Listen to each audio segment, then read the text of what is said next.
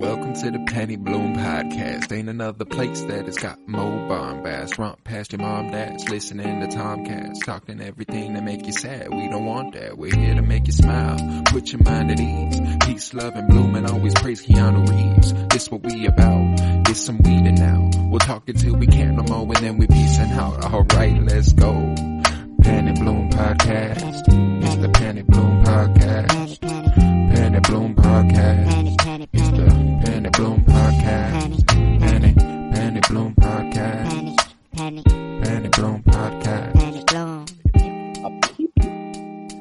Hello, everybody, and welcome in to the Penny Bloom Podcast. You are back for the comic book journey through film. I am Colton Robertson, and I am joined by Joseph George. What's up, homie? Oh, what up, what up? Always a pleasure to be here. Oh, and it's always a pleasure to have you. Today, we're talking one that I did not fondly remember necessarily. I recall, as a child enjoying the movie, but I also recall not watching it for 15 to 20 years, somewhere in that range. Today, we're talking Daredevil, starring Ben Affleck from 2003. It was released on Valentine's Day, 2003, and was written and directed by Mark Steven Johnson. Wow. What a love movie. Now, knowing that it's released on Valentine's Day, I wonder if they were like, this is a love story they won't forget. But, I mean... I can't lie. Pretty strong aspect of the movie.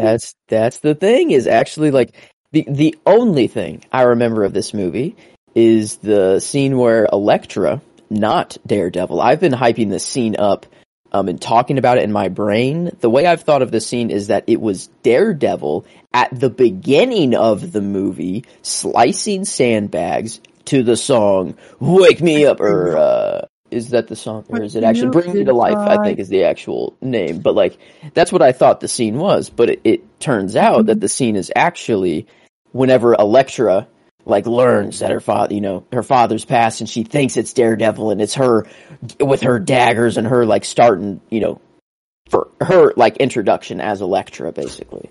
Right. And I can't believe I just didn't remember it that way, because I swear I would, as a kid, this is the only memory I have of this movie, is I had the movie on VHS, I would put it in, I would watch that scene, I would rewind it, and I would watch it again. And it would just be over and over and over. And I think it makes more sense now because, one, I'm a little kid and I probably just saw a beautiful girl with knives doing cool things to a cool song. So whatever.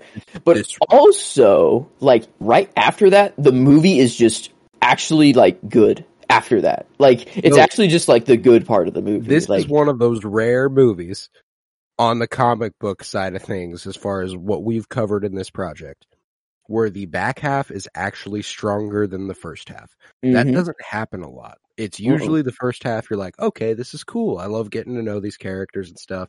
And then it goes way off the fucking rails.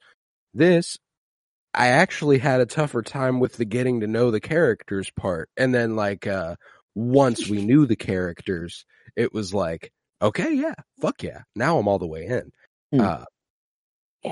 This, I will say, because most of these, Blade was a first watch after several years, didn't surprise me much. Blade 2, pretty much a first watch. Everything else, I've kind of kept in the rotation relatively. Supergirl, not really. Superman 3 and 4, not really. This one, this thing might slot in to a potentially revisitable experience. I think it is. That's the weird thing, is that this is the most surprised I've been by a movie. Definitely. So out of the project, this one I thought was going to be absolute hot garbage. I'm ready for the whole movie to be absolutely terrible, and me just to have the nostalgia is the only thing that keeps me in the movie. But I was I'm getting the little nostalgia, I'm seeing Ben Affleck, a young Ben Affleck as Daredevil, which is pretty cool. I just want to get this out of the way because I don't think he deserves much talk at all, but Jon Favreau is Foggy, just one of the horniest people in Hollywood at the what time. a fucking, like, this movie was a trash adaptation. It will do very bad in that section of the podcast. That was so, like, Foggy was just like, damn, that sucks. Like, seeing how cool Foggy could be in, like, the Netflix series, you know, like, Foggy's that's a lovable guy. I love Foggy in that series. Here it's just kind of like, okay, alright, John. Alright, you just wanted to rub the boob statue, whatever, you know, like, that weird lion statue that had a boob and he just kept rubbing it. Like, what, like, you chose to put that in the movie, you know? Like, yeah, I don't know, man. I don't know. Yeah, I do like Jon Favreau, but this is definitely one of his weakest performances. Yeah, it's like, let's see, the non-Marvel performances that I know him for. I guess this is Marvel, actually, but like like happy MCU. Or just producing like the MCU, is Sopranos and this. Is like I really think like kind of the only two times I've seen him, and like it's just he directed the iconic Christmas movie Elf. Okay, I had no idea on that. He also pops up as a pediatrician in it who pricks Will Ferrell's finger. He's like, my finger has a heartbeat. Yeah, maybe I don't give Jon Favreau enough credit. Maybe I do just dog on the guy a lot because he's happy and okay. In the 90s with Vince Vaughn, very good one as well. Jon Favreau's done some shit. But The Sopranos, what's that like? It's like season 2. I feel like it's like this might just season 2, episode 7. I'm confident that's on the fucking money. Really? Yeah, I'm fairly certain. That's insane that you can do that. I had absolutely no idea. Am I right? I'm looking it up, and well, it doesn't. I mean, that's the thing. I think you're more fast at it than Google is. Is it D-Girl? Yep. That he shows up in the 20th episode is wow, that's insane that you could do that. Yeah, no, that was lucky. And the only I can't do that with a lot of episodes of The Sopranos. I can do that with the one that Jon Favreau's in, though. You know what I'm saying? Fair enough.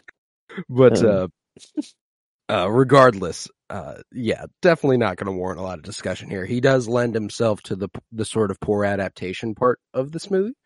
Because as you could see from the comics that we read, and we kind of set aside the Miller influences, Frank Miller influences, they were really, really well done. Then you also had the Marvel Knights sort of not revamping of the character, but there came a point in the late 90s where Marvel was doing really, really bad financially. And Marvel Knights kind of not single-handedly revived the comic industry, but was a very, very large hand in reviving the comic industry. It was spearheaded by John Quesada, who is referenced in this movie as the character who falls onto the train track and dies. It's the C Train. God, man, and that's the thing is that like this movie, they had the chance to be badass. Like so many different, like I don't know, that moment was actually badass. He you see that light coming for you. That's not heaven. Like actually a bar, you know, like should have just left it there. Should have just left it there, bro. And then he had to go, that's the C Train. Shut the fuck up. Oh God. Like he didn't even make like an announcement. Like he just literally said it. He could have been like, that's hell coming, you know, that's hell racing, something else. You know, I don't know, anything else or nothing at all. I truly think he should have just left it at that's not heaven. And then like, cause can you imagine a train's light barreling towards you and someone tells you, like, I'm just imagining myself sitting on, like laying down on some train tracks. Someone goes, you see that light? That's not heaven. I'd be like, oh, that was kind of hard. Yeah. I think the way I would go, my brain, and the way it happened in the movie, I'd be like, fuck, I'm about to die. Like, nothing I can do here. And then I'm like, oh shit, hard line just delivered to me. At least I'm going this way. But then I hear that's a C Train. I think I look at Daredevil in that moment, and it kind of takes me away from my death. I think like I forget that I'm dying in that moment. No, yeah, like I think I might actually go out on a happy note. I think I might actually laugh at him a little bit and kind of forget. But yeah, that character is named after the guy who spearheaded Marvel Knights, drew the Daredevil books that we actually read. We specifically referenced Daredevil 9 through 15 from the Volume 2 run, because the romance that he sees with Echo in that was sort of reflective of the one he has with Elektra in this book. And that what's cool art about style too. that was, my god, that was Quesada. That was Quesada, which was cool. Dude. And he actually went on to become the Marvel editor-in-chief at the time. So like he was a very big. Yeah, these just looked, I don't know. It's crazy what these comics did. Is like, even for the Superman and Spider-Man and Batman comics, like I kind of just covered the basis for like the inspiration of the character just so I could, have an actual adaptation rating. But like this one, I kind of just jumped around. I kind of just read whatever seemed cool. I think in the more spirit of what comics are supposed to be treated like. Daredevil is so much fun to read, man. He's he's kind of compelling for the same reasons Batman is compelling, as far as the they don't have superpowers, they're just fighting. And I know Daredevil technically has, the radar sense.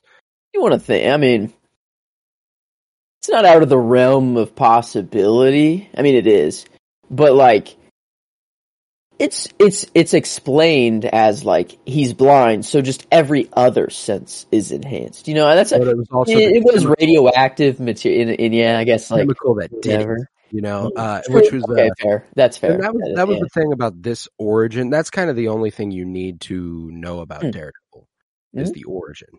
Yeah. And I mean, I guess in this one, like in every origin, they had, or not, I guess every single one, but I liked it as like young Matt was going to save like an old man, and then like that is what got him into the accident, and caused everything. And they pay homage to it in the movie by, I think that's what the Stan Lee cameo is. Whenever he just kind of puts his cane up and saves him from walking in the street. That was a good catch. I didn't even think of it as an homage. So it wasn't even profound enough to Yeah, exactly. And that's the sad thing, is that like if they can even pay homage to it in the movie, like they know of that origin. I guess like the thing they changed is they wanted his father to be kind of the reason I get like his father was the one who was, sticking someone up, got him to run away, and then that's how it happened. So like him and his father's more tied. And I think they did that just simply because like the father was on screen for maybe a minute, or like 2 minutes of the movie. Like, I don't know, like not a lot. It started out strong, I guess he was on there for a while. It was for a little bit. It was not super long, but I'd say 5, maybe close to 10 minutes. Like whenever he enters the room and his dad's passed out on the couch and he like takes care of him and stuff, like I was like, this is pretty like, relatively classic Daredevil, like his dad's alcoholism was always sort of it was either or. Like some comics involve it, some like as far as the origin is concerned, like I really like what the Daredevil show does with it, where his dad's like an overwhelmingly supportive, just a really, really genuinely good dude. And like this guy seems like a really, really genuinely good dude, like his son comes home, picks him up, and is like helps him to bed, and he's like, "Hey Sonny, who won the fight?" And he's like, "Well, this guy won the fight. I beat that guy. I also beat this guy, and I beat this guy. I'm basically just the best fighter in the world, son, and you know it." Jack Murdoch.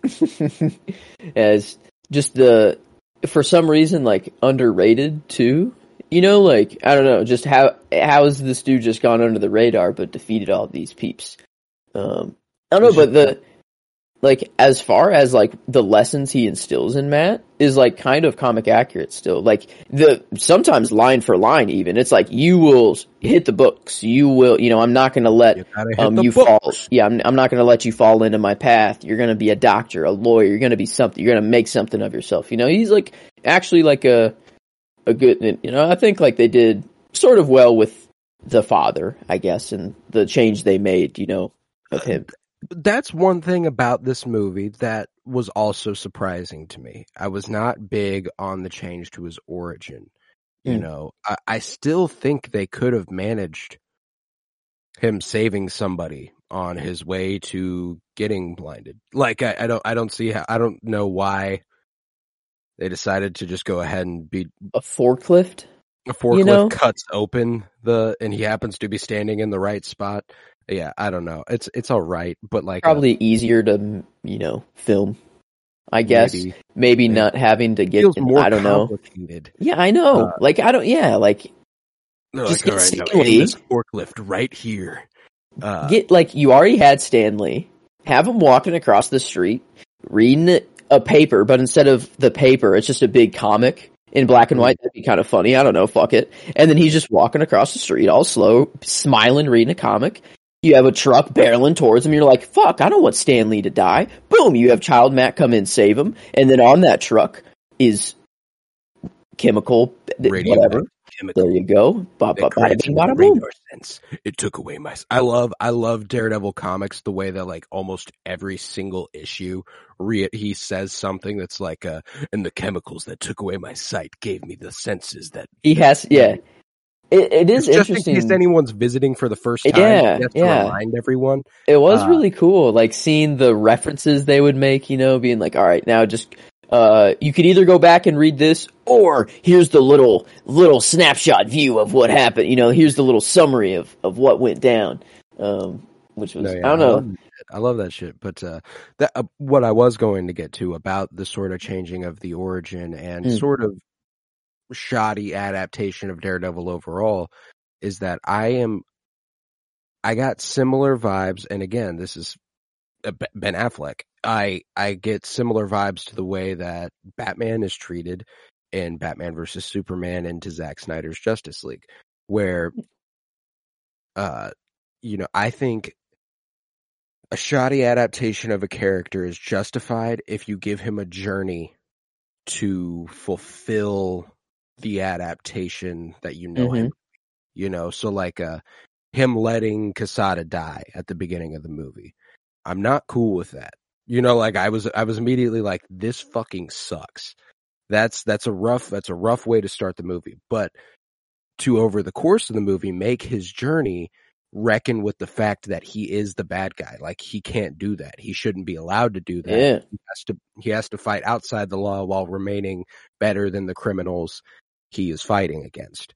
And him coming to the realization at the end of the movie, like when he decides not to kill Fisk, and he's like, I'm not the bad guy.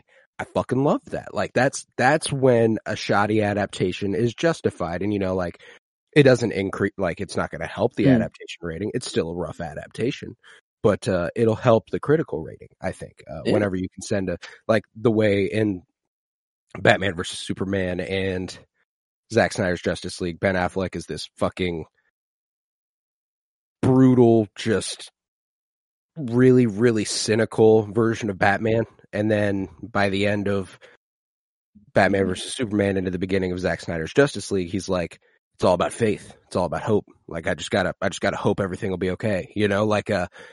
That's awesome. That vision. Yeah, it's like, I think he saw that vision from the Flash, and from that moment on, it's like different for him.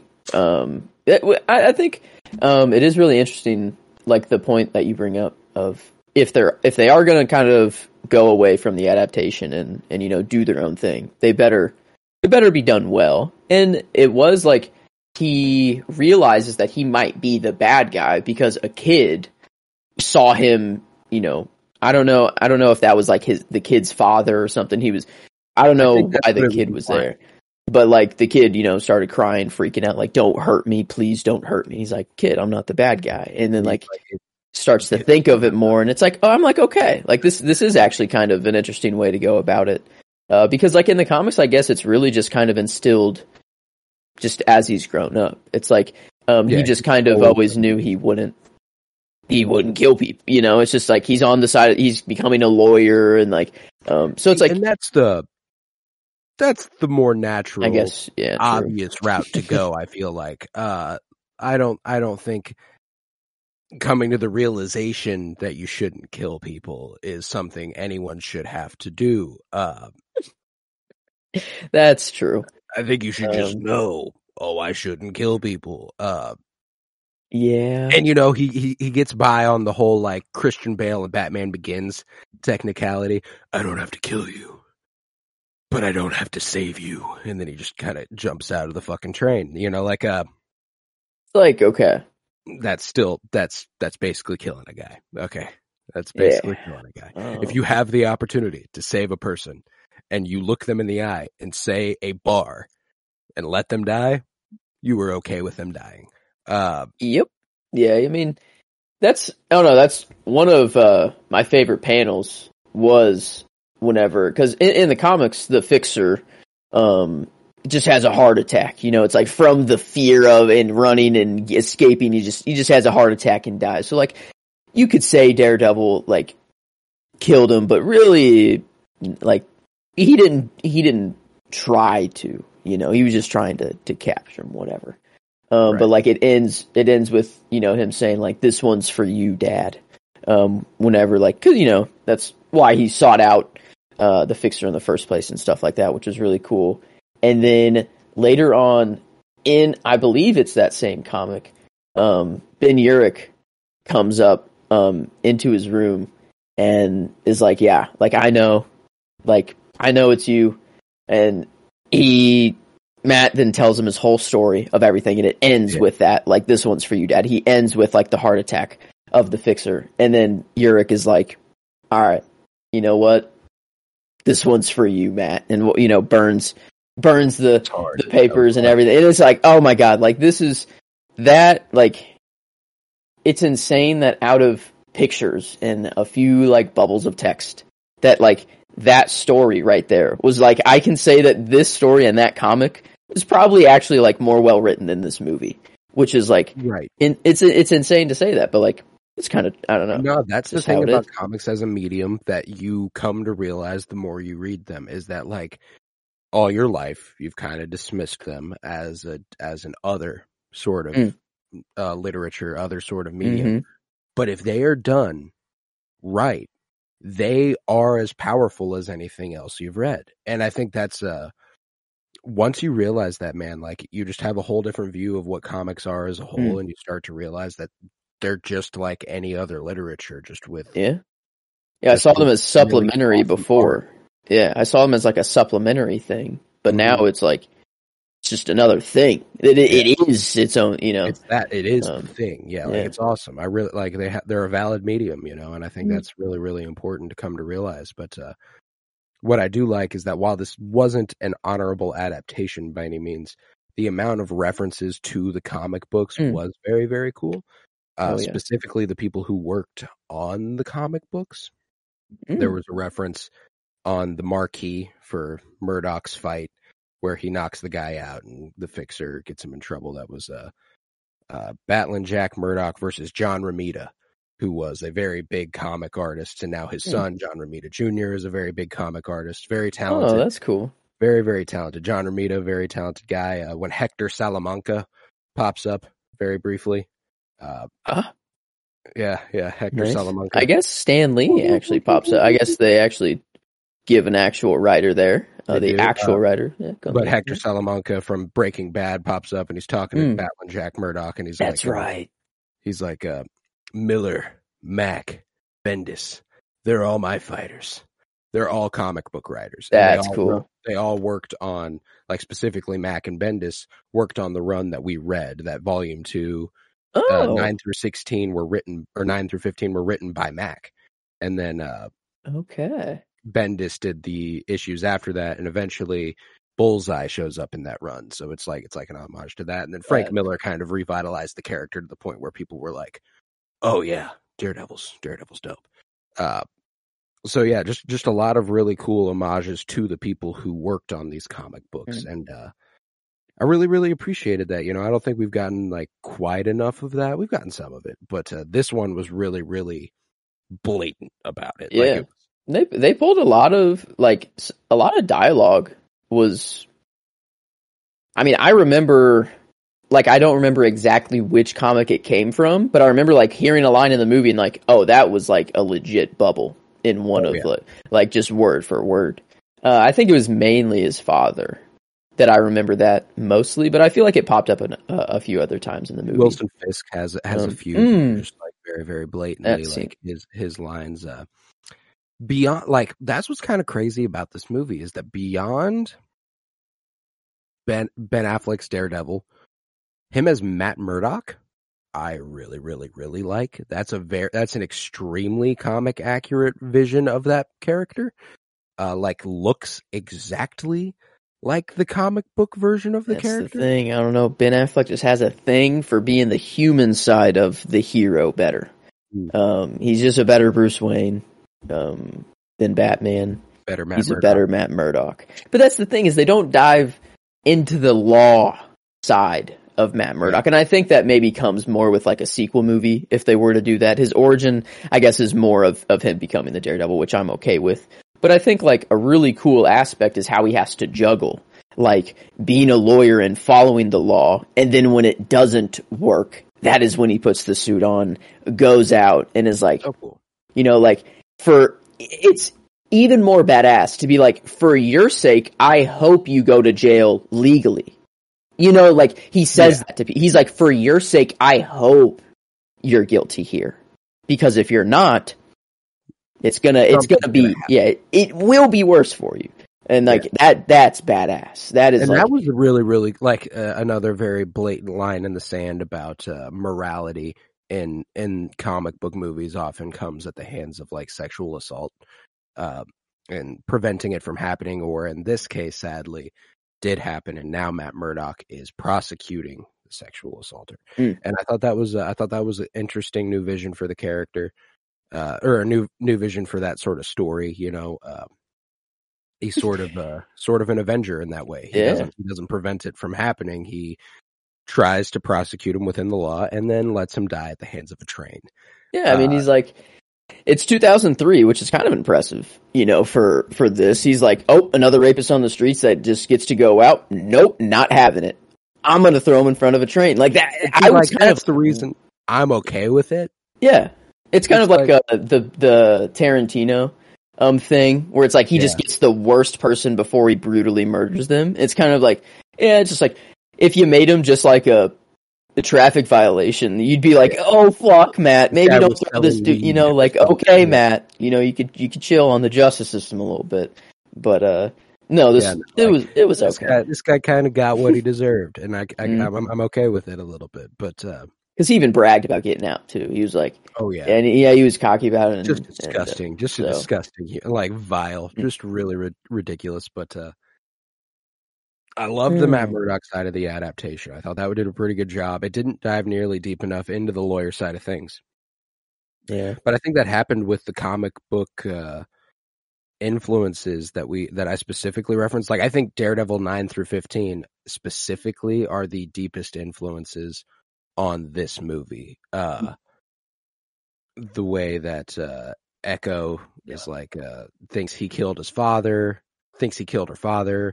Kingpin set it up to make it look like that a little bit. Obviously, Bullseye does it in the movie, but Bullseye, at the instruction of Fisk, does it. So, like, there's a lot of moving parts there, but I feel like it's the most clear reference point. And in that book, you know, he does go to work as Matt Murdock. He does go to the law offices of Nelson and Murdock, but he's mostly there to go, all right, what do I need to be looking for tonight? Yeah, it's his, like, Batman has all the tech, you know, and all the billions of dollars where he could just scan radios and whatever. He knows where all the crime's happening, but Matt's just, he's, you know, outside of the suit, dude's a struggling lawyer trying to make it in the world, you know? So, like, gotta give it to him, you know? I guess, we didn't see where he lived. Did we see where he lived? Like, his apartment? Yes, we did. It was, like, his tank. That's right. In. His like deprivation tank. Yeah, it did deprivation tank. I'm trying to think, was there like Because I know, like, in the Netflix series, he has, you know, an apartment that's in front of a massive billboard, but he doesn't care because he's blind, you know. But I didn't think if there was anything like that for this one. No, there wasn't. It was just really dark. There was never any lights on. He would just kind of like one of my favorite shots. Oh, that's right. He felt around the apartment. Yeah. I remember that now. Okay. Yeah, it's not like and that's another thing about his radar sense that's interesting is that like while Matt Murdock in the Daredevil series seemed to kind of always have it, and in the comics he seems to always have it, he needs specifically like loud sounds to make it work, which makes more sense. Probably it does make more sense. It makes things a little bit more complicated for the character.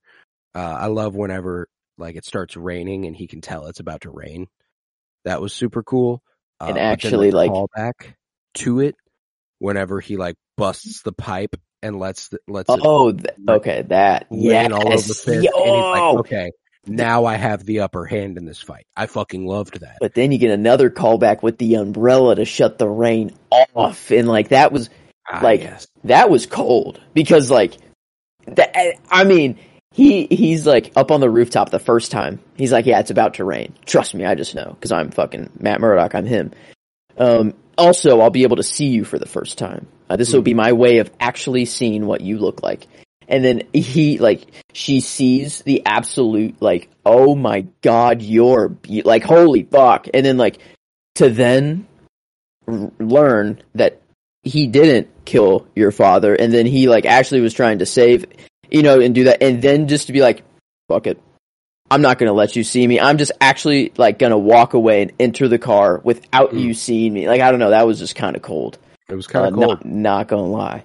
But, yeah, man, that shit was really cool, too. I like how in the comic books and in the movie, both Echo and Elektra, upon, like, just removing the mask and learning Daredevil is Matt Murdock, there's no further explanation needed. They both go, oh, I was wrong. You didn't immediately. It was like didn't even need to hear it from him. It was just like holy shit, what have I missed? Like what did I miss? I love that. I love that there was just no questioning of him as a person. They were just like, oh, you'd never do this to me. Yeah. Like I really, really love that. Like that's just a really simple thing to do with a character that makes him immediately endearing and makes their relationship immediately endearing. We want to talk about the only bad part of their relationship so we could just get it over with and then just actually get to the good parts of it. Because there's just one bad part. There is. And I think we got to rip the Band-Aid off. Yeah, the playground sequence is fucking horrendous. Even like, I like the sequence in the coffee shop. I thought that was really cute. I like the way he switches the mugs with Happy and makes him drink. Like, Happy's a dick. Like, he was like, here's mustard, and like had him like pour that in his coffee, and he's like, and he knows he did it, so he switches the cups of coffee. Fucking love that. But then going to approach Elektra and being like, hey, excuse me, can I get some honey? And she's like, it's right there. And he's like, could I get a little bit more help than that? She's like, what are you oh shit. Okay, yeah. And he used it too. He literally, like, he knows. He can fully. He knows where the honey is. That's the thing. Is he said, "Can you hand me that honey over there?" He knows. Like, I don't know. It's if you think about it for more than it's just he's the Riz master. Matt Murdock is just Marvel's. He fucks. Matt Murdock knows. He's just that dude. I don't know. He is that dude. The only thing that bothered me about this adaptation of Matt Murdock was the insistence in following Elektra and like grabbing her arm and being like, "Tell me your name." Like, I don't know. And that's why the whole scene is just forced, because it's out of character for Matt Murdock to do something like that. And then for him to be in Matt Murdock, like blind lawyer, to start jumping around and flipping around on a playground in the middle of a bunch of people doesn't make a whole lot of fucking sense. Is this just because did the Matrix? Yeah, like the Matrix Reloaded just had to have come out, and like that's the playground scene with all of the agents. I have to assume that that's the only reason that they did this is like, we have the technology. We have a guy that's kind of Neo-like that can fight like a bad. Let's just do like. Was the Reloaded like because Matrix came out in '99? Was this year? I don't think it Is came it before or after? Because they're both in 2003. Reloaded That's and true. Resurrections. And I think that if it was So before, this was February. Yeah, it had to have been. That's right. So so are you telling me? Yeah, this came out in May. Reloaded came out in May. So they were filming at the same. It's not like that. This playground scene influenced the Matrix Reloaded playground not scene. At all. Okay. But that's the thing. Yeah, I was trying to find like any like why did they do that? You know, was it like? I think it was really they were just trying to give them an original meet cute. Like they were really trying to do something that's like a superhero and a super assassin meet each other in a park in their normal identities. What happens there? And I think that's really what they were going for. The decision to, and if they did have stunt doubles, they were horrendous at their job, to keep them in and do the choreography with them. Wow. It was just really, really clunky, really, really clumsy. It was just a bad hand-to-hand sequence. Yeah. Like it took me out of the movie. Like I legit I was doing all right with the movie. I was like, this is okay. I don't love the adaptation so far, but I can get past that. I got to this part and I legit went, I need to turn this off for a while. I can't keep watching. Yeah, it was it was rough. It was rough. It's just a weird decision to make, but that I don't know. Out of their relationship, it's kind of the only thing that I don't like. I actually ended up really enjoying Jennifer Garner as Elektra, which I was kind of a doubter of at the beginning of this movie. No, not for any reason in particular, other than Jennifer Garner doesn't fit the character of Elektra for me in my mind. And she still doesn't. Like, I don't think she did the character justice necessarily. I think it was just the version of the character they put on screen this time. I think it worked out. You know, like I said, they adapted a story about Echo, and then just threw Elektra in there. Yeah. And it works. There's some overlap there. Elektra's dad dies. Elektra's parents die. And I'm excited to get to the Elektra movie. Simply for the comic influences. That movie is, we thought this one was going to be bad. That's the one we need to be worried about. Yeah, that's the one that's just like, oh no, this is. Is it actually Jennifer Garner? Or is it someone else? Still Jennifer Garner. Okay, still Jennifer. So same Garner. like yes. Do they have? It's basically a sequel. Okay, I didn't actually know cameo was cut from it. Like he's not in it. But I didn't know if it was just like a loose cameo or if it was like the legit. I think it's a soft cameo, but it is a continuation of her story, or not a soft cameo, a soft sequel. But it is this version of the character that they're continuing, and I'm excited to watch that because I haven't watched it, but everything I've heard about Daredevil, I've heard 10 times worse about Elektra. So, oh no, why did the women just never get justice? You know, they never. I guess we are still in the early 2000s. Hey, at least they gave it a shot, you know. Yeah, I guess we got Catwoman coming up, and then Blade Trinity, then Elektra. So we got some women coming up, and then it seems like that's it. Probably a huge gap until Captain Marvel or Wonder Woman. There, quite a while. Ooh, probably Wonder Woman is probably the next one, right? Yeah, I'm still scrolling. I have not hit another woman. Wonder Woman, then Captain Marvel, then Black Widow. Yeah. Birds of Prey and Wonder Woman 84 between Captain Marvel and Black Widow. Wow, that's crazy, yeah. Wonder Woman is our 69th movie, and that will be the next woman movie after. That'll be the Elektra. fourth woman-led movie. Eesh. It'll be our 69th movie. Nice. Nice. Yeah, I can't. That number will never not be funny. Not be nice. Ever. But beyond that playground scene, I did really enjoy Elektra and Matt's connection in this movie. Like I said, if I had to pick a favorite scene, I have little to no doubt it is that rooftop fight between Daredevil and Elektra. where she takes his mask off, realizes it's Matt, and goes, "Oh, well then you couldn't have done this. Like it's obviously not you. I did something wrong. I missed something." I love that shit. I really thought that was awesome. And just like that part, I was like, okay, the fight choreography here is like the fight choreography at a lot of other points in the movie was cool. That's why I'm like, what the fuck happened at that playground? I just don't get it. Like, I guess now that was it stunt? Was it like Ben Affleck and Jennifer Garner in the playground scene? Like, I think so. Maybe that's the problem. Maybe when it's darker, when they're in suit, when he's in a mask, and it can be anybody. And then I guess it's probably just actual stunt people at that point, and that's why it's just actually good. Because that it is very different. Like if the action was like the playground scene, the whole movie, this movie would it would suck. Oh my god, yeah, it would be terrible. But it would suck. I really do like the visual effects on Daredevil too. Like, I actually quite enjoy the way that they make him so acrobatic through CGI.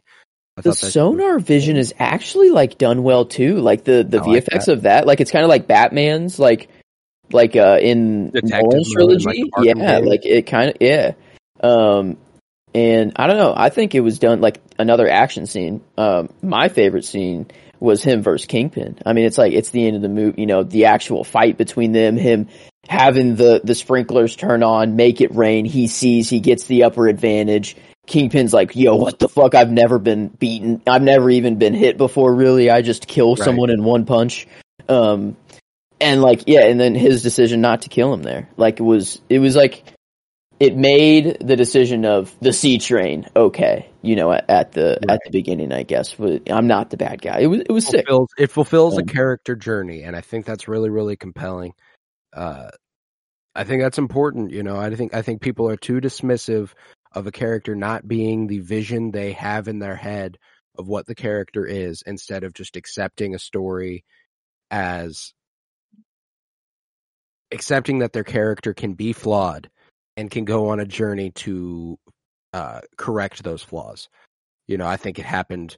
I watched this last night after we talked about it so fucking much in the group chat with The Last Jedi, Luke Skywalker. I think that's a far better done story than Daredevil's here, but nevertheless, like, I think it's a similar situation as that sort of Ben Affleck's Bruce Wayne and Batman. Like, specifically, I recently rewatched the Snyder trilogy of Man of Steel, BVS, and Zack Snyder's Justice League, and I realized that the journey he goes on over the course of Batman versus Superman and Zack Snyder's Justice League is one that is super compelling. And no, it's not a great adaptation. I don't think it's a great adaptation, but it's a really, really compelling story. And I think that that's why I love that we separate the adaptation rating from the critical and enjoyment rating here, because they don't have to depend on it. You know, like, it can affect it, and I understand if it does, you know, like 100%, but I can't recommend enough that you try to be a little bit more open to different storytelling methods with your favorite characters, because there's just a lot of compelling shit out there. And like, seeing a character go on a journey like this that they wouldn't otherwise go on, that's cool. I like it. It's kind of like they changed the origin of Daredevil, which is kind of the same power, same everything, the way it happened, and sure. But like, that's like if like Martha Wayne just didn't die.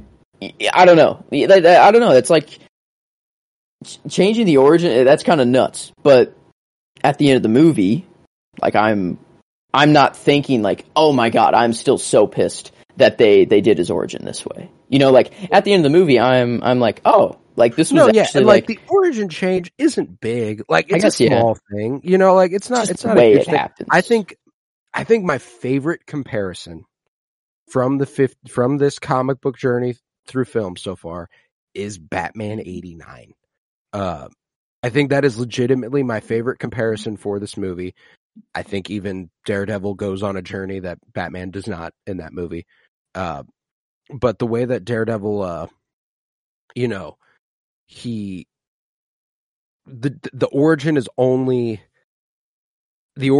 slightly changed, you know, like, in Batman 89, you have the Joker. Jack Napier is the one who killed his parents. You know, it's like that's true. that's not typical. I guess that's of a the Batman closest story. change to the Yeah, like it's That's like a the small closest thing. analogy. The same thing is there's the same result, the same thing happens, but there was a different route of getting there, and they end up tying it back to the story to manage to make it compelling. You know, like I think like I enjoy this movie more than Batman 89, which I am so shocked to say. I can't believe that I come away from this movie feeling that way. Just not a huge fan of Batman 89. Love Batman Returns. I don't like this more than Batman Returns. I will say that. Surprising is this the one word to describe this movie is surprising or underrated. I don't know what the correct one thing is here, but I wouldn't go so far as to say underrated. I can absolutely see why people don't like this movie. Like there are a lot of things that are like I don't know that critically it is that good, you know, like it is just I think it's more enjoyable than anything else. Like it's a fun watch that I'll be able to revisit. And it wasn't bad critically. I don't mean that, but like it's obviously not a masterpiece. It's just it's a decent movie. It's a decent movie. But the way it's been made out to me is that it's fucking terrible, and I should avoid it like a fucking fire. Yeah, I'm struggling to see where I do slot it in. It is pretty high. It's top 10, that's for sure, because it's better than Blade. And I am putting it above Batman 89 for me as well, which is my number 9. It's just if it beats Batman Returns. That's like the closest movie in this project, I feel. That it does come close to. Say it does. And the more you were talking about it, it is tough to put Daredevil above Batman Returns. So I think it. I mean, that said, though, it still places Daredevil at my 8 out of what we've done 17. So it is top half, which actually is surprising for Daredevil. Wow, yeah, top half. I guess it just slots it right in between my 2 Batman movies. Yeah, Batman 89 and Returns. But wow, yeah, I guess Daredevil, a top 10 movie, I never would have thought. Like, before this, like, I guess at the point that we are at, would you have thought that Daredevil would slot in your top 10? I fully expect, I expected something, given, maybe at 10. Because in my ranking, I wouldn't have expected to like it more than Blade. That's one that or Batman 89. I don't think I would have expected that, but prior to Daredevil, they would have been at 8 and 9. Okay. So I'm like, maybe 10, but no, I end up slotting it at 7. That's where I end up having it. I've got Superman at 1, Spider-Man at 2, Mask of Phantasm at 3, Batman Forever at 4, X-Men at 5, Batman Returns at 6, and Daredevil at 7. That's how I end up. I see. Yeah, I just have Superman 2. That's the only movie that I have above Daredevil, which Superman, I don't know. I think I actually go to Superman 2 before I think Daredevil. I'd rewatch Superman 2 far sooner than I would Daredevil. I cannot stand the kiss to make her Lewis, forget. that does suck. That is a very crappy part of the movie. Like that just like it really does just put a fucking dampener on the whole fucking movie for me. But that is tough. I would still revisit it sooner. There are parts of it that I like a lot more than this. It's a lot more wholesome, it's a lot more happy. I I have more fun with it, I think. It's just that yeah, like would I rather watch Batman Returns over Superman 2? Yeah, so I don't know why that's above. Daredevil is where it starts to come close, but like now that I'm thinking of Superman 2, it's really just for like the cute-ish scenes between Clark and Lois that are like, you know, them at Niagara Falls and like that room and I'm excited to tell everyone that since we're talking Superman 2, I'm going to go ahead and get this in there. We are going to cover the Richard Donner cut. We've been talking about it every time we reference Superman 2.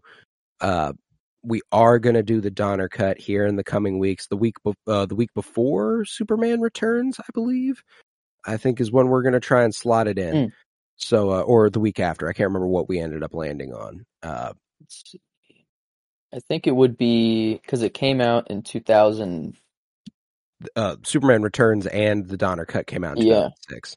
Oh, I just wanted to make sure because every other movie I've actually put. So the Donner Cut came out November 2nd, and then I'm assuming that's probably after. Yes, it is. It is. Assuming. So I think it will be after Return. Yeah, and we're obviously basing it off of its June 28th. Yeah, so it will be in between Superman Returns and Ghost Rider. Like DVD release, because the Richard Donner Cut would technically be 1980. But this movie wasn't released into the wild until 2006. So did they? So it was like worked on, and like people just didn't like the Superman 2 movie, and then they were like, "Here is how it was supposed to be," like because of the reception of it, or I don't think it was because of the reception of it. I think they took the opportunity that they were going to have the first Superman movie since Christopher Reeve to go ahead and boost Superman a little bit more, boost their sales a little bit more. People had been calling for the Richard Donner Cut. They wanted to see that version of the movie. They went ahead and took advantage of it. Like, I think that's all. I see. I don't think it was necessarily they were like, "Oh, that was a failure," because it wasn't. It wasn't. It was a decent movie. I think it's just good. I wouldn't say it's great. I wouldn't say it's bad. It's a good movie. There are more standouts and there are far worse movies. So and this one's a kind of interesting. It's interesting that I kind of balance it on a similar level to Superman 2, the original cut. I'm excited to see and hopefully enjoy the Donner Cut immensely more. That'd be nice. I would like that a lot. I haven't watched it though. Super excited. Got it on Blu-ray for Christmas, and I cannot wait to crack it open. But that'll be fun to get to eventually. Oh, for sure. Let's knock out some more favorites. That's what I was gonna say. Is that I wanted to just because I don't think she's gonna pop up at all. Like another character they did disservice to was Paige Nelson. She just like wasn't. Did that sound wrong? I don't know why. Karen Page. Thank you. Wow. Paige Nelson. Her last name and then marrying Matt. I did so much. It sounded wrong, and I'm like, that just didn't sound. Anyways, but she just was barely in the movie whatsoever. And she was I guess, just in the movie. Yeah, sadly, it was the actress who plays in Grey's Anatomy. The main Meredith Grey. Meredith Grey is who plays Karen in here, and she's just barely in it. She basically is in the movie to call Matt hot, and that's about it. She's attracted to Matt, and Foggy tries a little bit, and then just gets shut down immediately. It's like, wow, Matt is just so hot, and then Foggy's like, yeah, he's pretty cool. I forgot about that. That's exactly, you forgot about her because why? She didn't have anything to do. The comics that we were basing this movie off of, basically 9 through 15, in that Daredevil run, he is mourning the loss of Karen hard.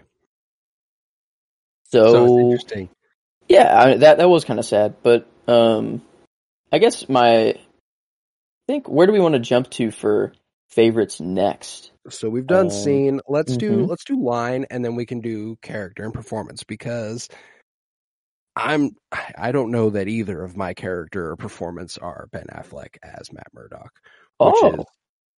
which is rare. It's rare for a solo movie, and it doesn't speak volumes about this adaptation for me. But okay, I think my line, I was either going to go with the Fisk line of him just his Wesley walks in his office and is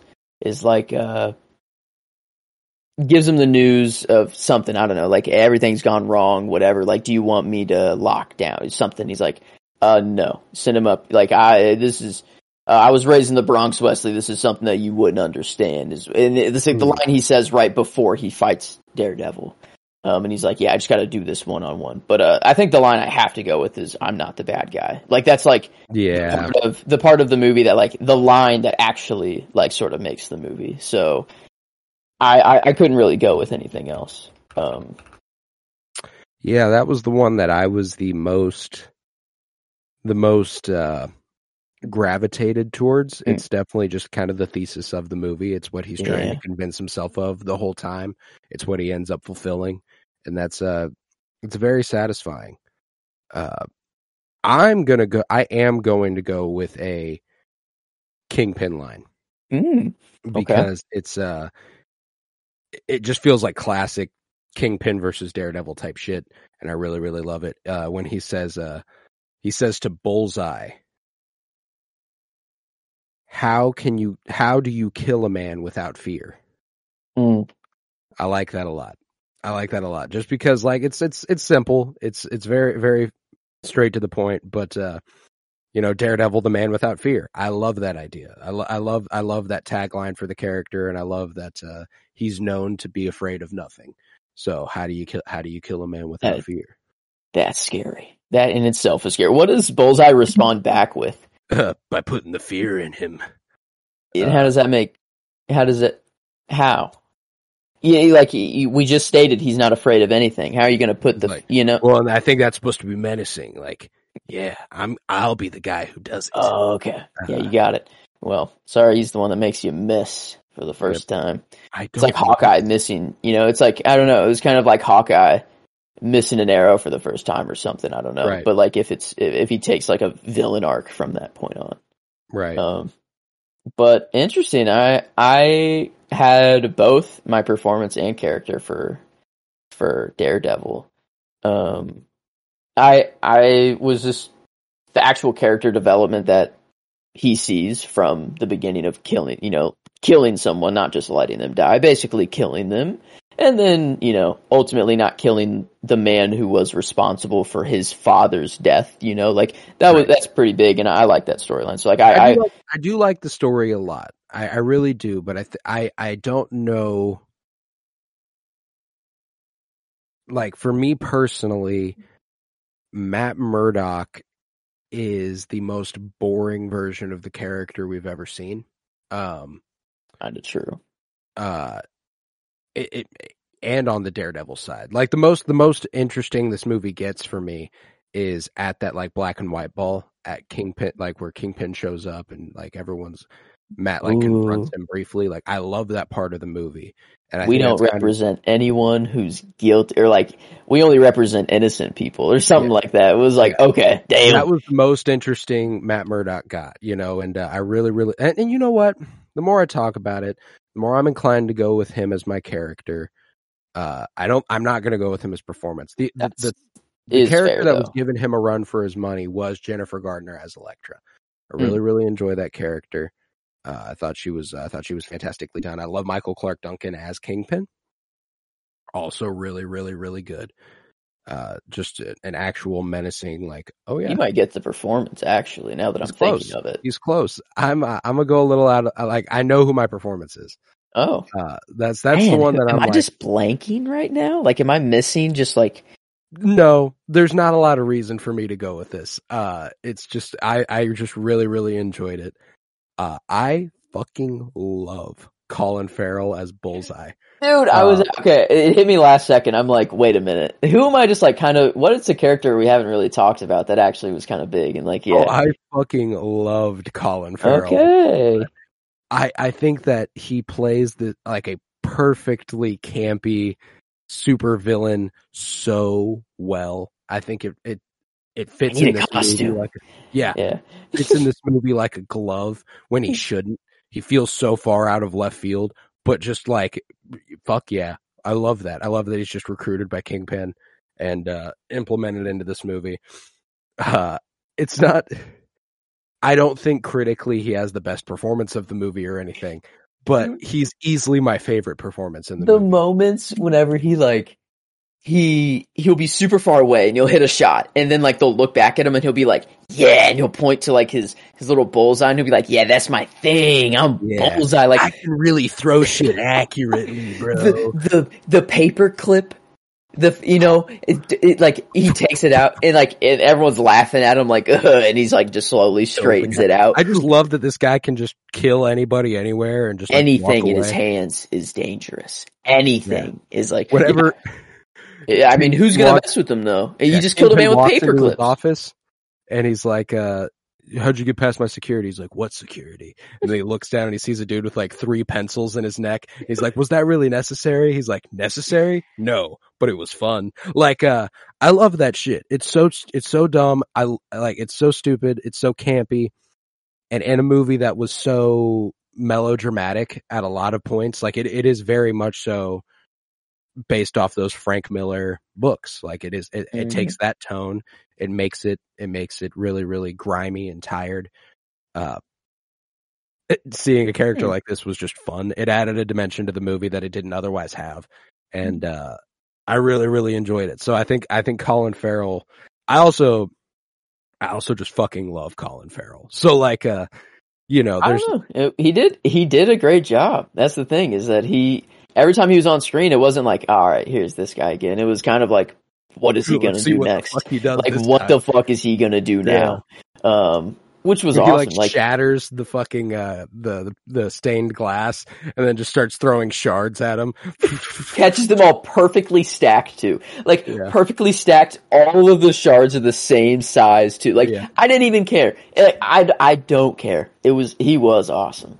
But I think now that I'm performance wise, I think I actually have to go with it's either Ben Affleck. That's the thing. Ben Affleck, his performance wasn't actually the thing it was more of the character development that I liked from him.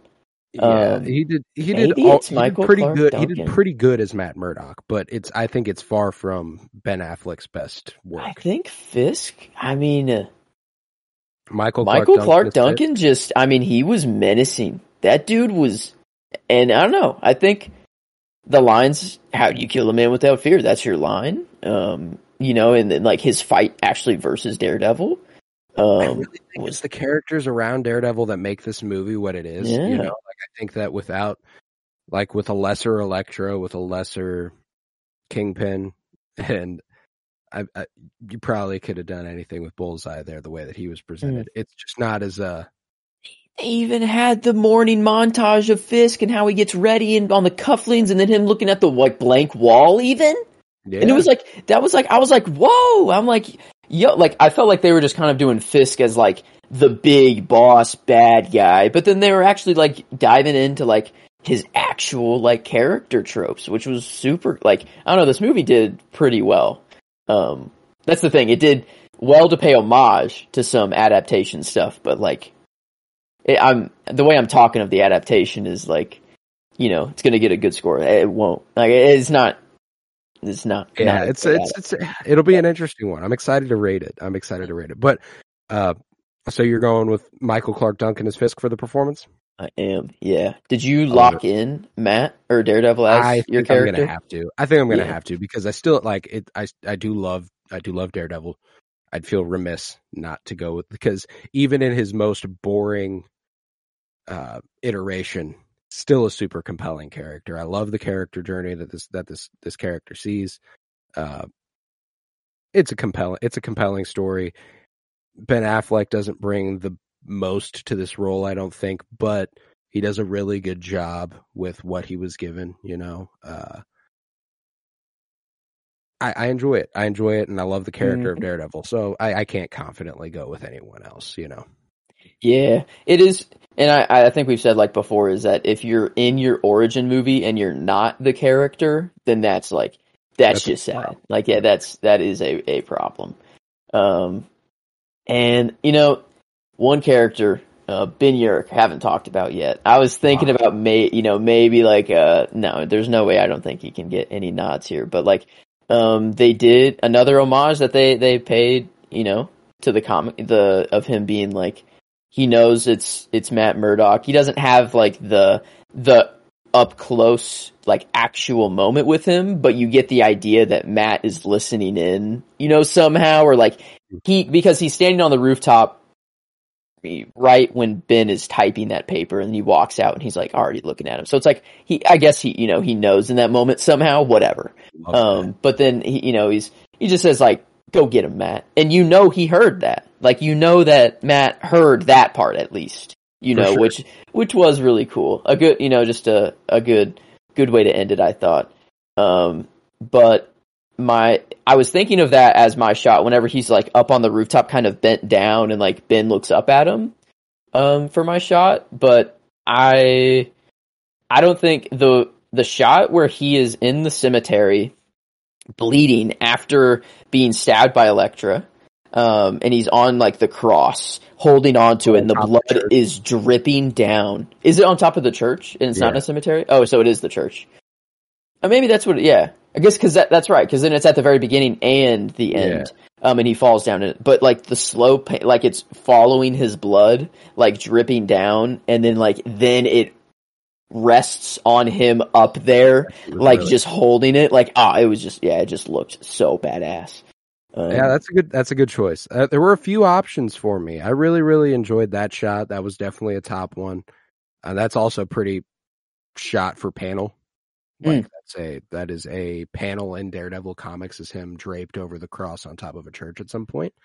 He did a good job there. I love the shot where the bodies are riddled throughout the room on his like first mission, and the pool table's like on fire and he's like silhouetted. Love that. Ooh, okay. That was nice. But I do think this one's another kind of like, I don't know, like I come away from this movie and the one that I remember the most and the one that I'm set, because I watched this a couple days ago, like I'm not fresh off of it. The one that stuck with me was the shot of a thug in an alleyway with a light beating down on top of him towards a wall, and then Daredevil's shadow creeps up the wall. Yes, and he looks back at it, and dude, okay. I loved that because like Daredevil's head's like huge in the shadow on the wall. Like I loved that shot. Thought it was incredibly menacing. Thought it captured the essence of what the fear that Daredevil strikes perfectly. I think I have to go with that. I think that is my favorite shot of the movie. That's good. No, that is good. When does that happen? I couldn't tell you if that was closer to the beginning or the like middle. I think it's the middle of the movie. Man, yeah, because I remember like it is really cool. He uses fear as like a tool, kind of like Batman. It's fear is a tool, and that was just perfect. Like the thug like looking up at the wall and seeing that, and he was like, "Oh fuck, yeah." He's like, "Oh shit, like no bueno here." But I'm trying to just scrub through the movie see if I can find it. Yeah, isn't it? I think it's right here, actually. Yeah, here it is. Bam! And what's with this timestamp there? It's around 44:16 is when he first shows up on the wall. And then I'm assuming is if you were to screenshot it, would you want when the thug is looking up at the shadow, looking back up at it? Yeah, okay. Yeah, because that is sick. I got it right here. Yeah, that's like 44:19. 44, yeah. Ooh, no, I want it whenever Daredevil's full body is in the shot and he starts like running away. Oh, is that after? Like it's just a little bit after. Oh, okay, I see that now. Like, okay, his like actual his arms are in there too. Yeah. Like 44:27, like 44:27ish. Yeah. Right before it switches. Okay. Yeah, that's nice. Yeah, I like that a lot. Okay, there we go. I thought that was a really clean shot. But I think that rounds out our favorites then. I think it is. I do want to. My other maybe choice was the Stan Lee shot, just for the Stan Lee moment. Just him saving him and but as a shot in the movie, it's not like doesn't stand up to that one in the alleyway or him up on the cross with the full moon in the background too. Clean. Yeah, clean. So in the city. So yeah, okay. There we go. Is it time to rate it now? I guess. I do believe it is indeed. All right. I'm left in a really, really positive spot. We got 4 different ratings. We got enjoyment, genre, adaptation, and critical. Enjoyment's pretty self-explanatory, how we're feeling about it on a personal level. Genre, this will be an interesting one since it's probably just action, drama. Action crime is what IMDb gives Crime, it. okay. I can get that. I can get behind that. I like that a lot. There's a corruption angle in here. Mhm. It's a little bit more of a crime drama than anything else on the list, so that's cool. Adaptation, how well it was adapted from the comic books that came before it. And critical rating, all things filmmaking. How did it turn out for us? And it'll be interesting. It'll be interesting to see how it does there. I'm excited to get there. But let's do it then. Enjoyment wise, I'm sitting pretty on this one. Let's think about it. It's okay. I was expecting to be like middle of the road before I watched the movie, and I'm past that. I'm like, easy. That's for sure. I think it's like, I mean, Blade was a 7.5. I think that makes it kind of, yeah. Like, I don't think it's quite an 8. 8 is like, okay, that's where you're starting to get quite like good. Really good. That's where you get really good. I think yeah, my head, I was around 7.5, and then I'm like, okay, well, if Blade's a 7.5, I can't say this is the same level as Blade. I don't think. I enjoy it more than Blade. I do. Yeah. I think 7.75 is fair. You know, I really, really enjoy this movie. It's not great. It's not one of my favorites of all time, but I do I do enjoy watching it. I think it, like I said, it'll be one I revisit. I'd certainly revisit it sooner than Blade. I think. Yeah. But 7.75, that's a good score to come to. It ties it with Batman 89 there in the enjoyment category, which I think is fitting. But with that, onto genre, and as an action crime drama, does a pretty good job. I'd say it's like we said, the action was pretty strong aside from one scene. The crime angle was very, very strong, I thought. Yeah. But when we think about crime movies, I'm not going like, oh, I gotta watch Daredevil then. Yeah, no. You know what I'm saying? But the movie knew what it was, and it didn't stray away from it. You know, it's not like they tried anything crazy. I think it's kind of around the same as I'm in like the 7. I was thinking 7. 7, yeah, just like 7 range. That's right where I was. That's around Superman 2. X-Men was 7.5, which I think that actually 7 does sound right. Yeah, I feel good about it. Plus, you know, like it is incredibly original compared to all the rest of the movies. Like I wouldn't define any of the rest of these as crime movies. And I would feel comfortable labeling this that. And I think it did a good job, but it didn't do a great job at that. So like I think a 7's a good stopping point. Right. Adaptation. This is extremely middle of the road. Yeah, I think that's kind of where I was thinking is like they chose to do some things that were very inaccurate, but in doing so, I think they did handle it well. Foggy and Karen, I think is just that was handled pretty poorly. It's just they weren't big characters in the movie, though, so I don't think they really had to care. But when it's important that but it is important for adaptation. Like Foggy is a huge part of Matt's life. Karen is a huge part of Matt's life. Matt has a no-kill rule from the get-go. Doesn't have a no-kill rule here. His origin has changed. I'd say the most comic accurate part of this movie is Kingpin. Elektra even, her storyline in this movie is based off Echo. You know, like it's not based off Kingpin. So like, I have a tough time label. Like this is so far adaptation wise for me, bottom 2. Okay. So I mean, maybe I'm missing one on adaptation. Supergirl is at 3 out of 10. And then we gave Batman and Robin a 5. I think that's a better adaptation than this movie is. I really do. I'd go, not by a lot, like 4.75. Okay. maybe 4 or 5. It's Like, closer to Batman and Robin than Supergirl. far closer to Batman and So- Robin than it is to Supergirl. Because like I said, there's a lot. I think the changes they did make worked for the story they were telling, but that affects enjoyment and critical rating more than it affects adaptation. You know, like adaptation wise, I'm just going with how did it do with the character that we were dealt, and I think it had a rough time. I think it didn't handle a lot of the characters around him correctly as far as adaptation is concerned. Again, I think it worked for the movie they were putting before us, but I don't think it worked as an adaptation. No. Yeah, it is kind of sad, but I guess we're getting a new Daredevil movie here soon. And Before long. yeah. In another season. So who knows? Another season too. Which the actual good stuff when we get to the good stuff.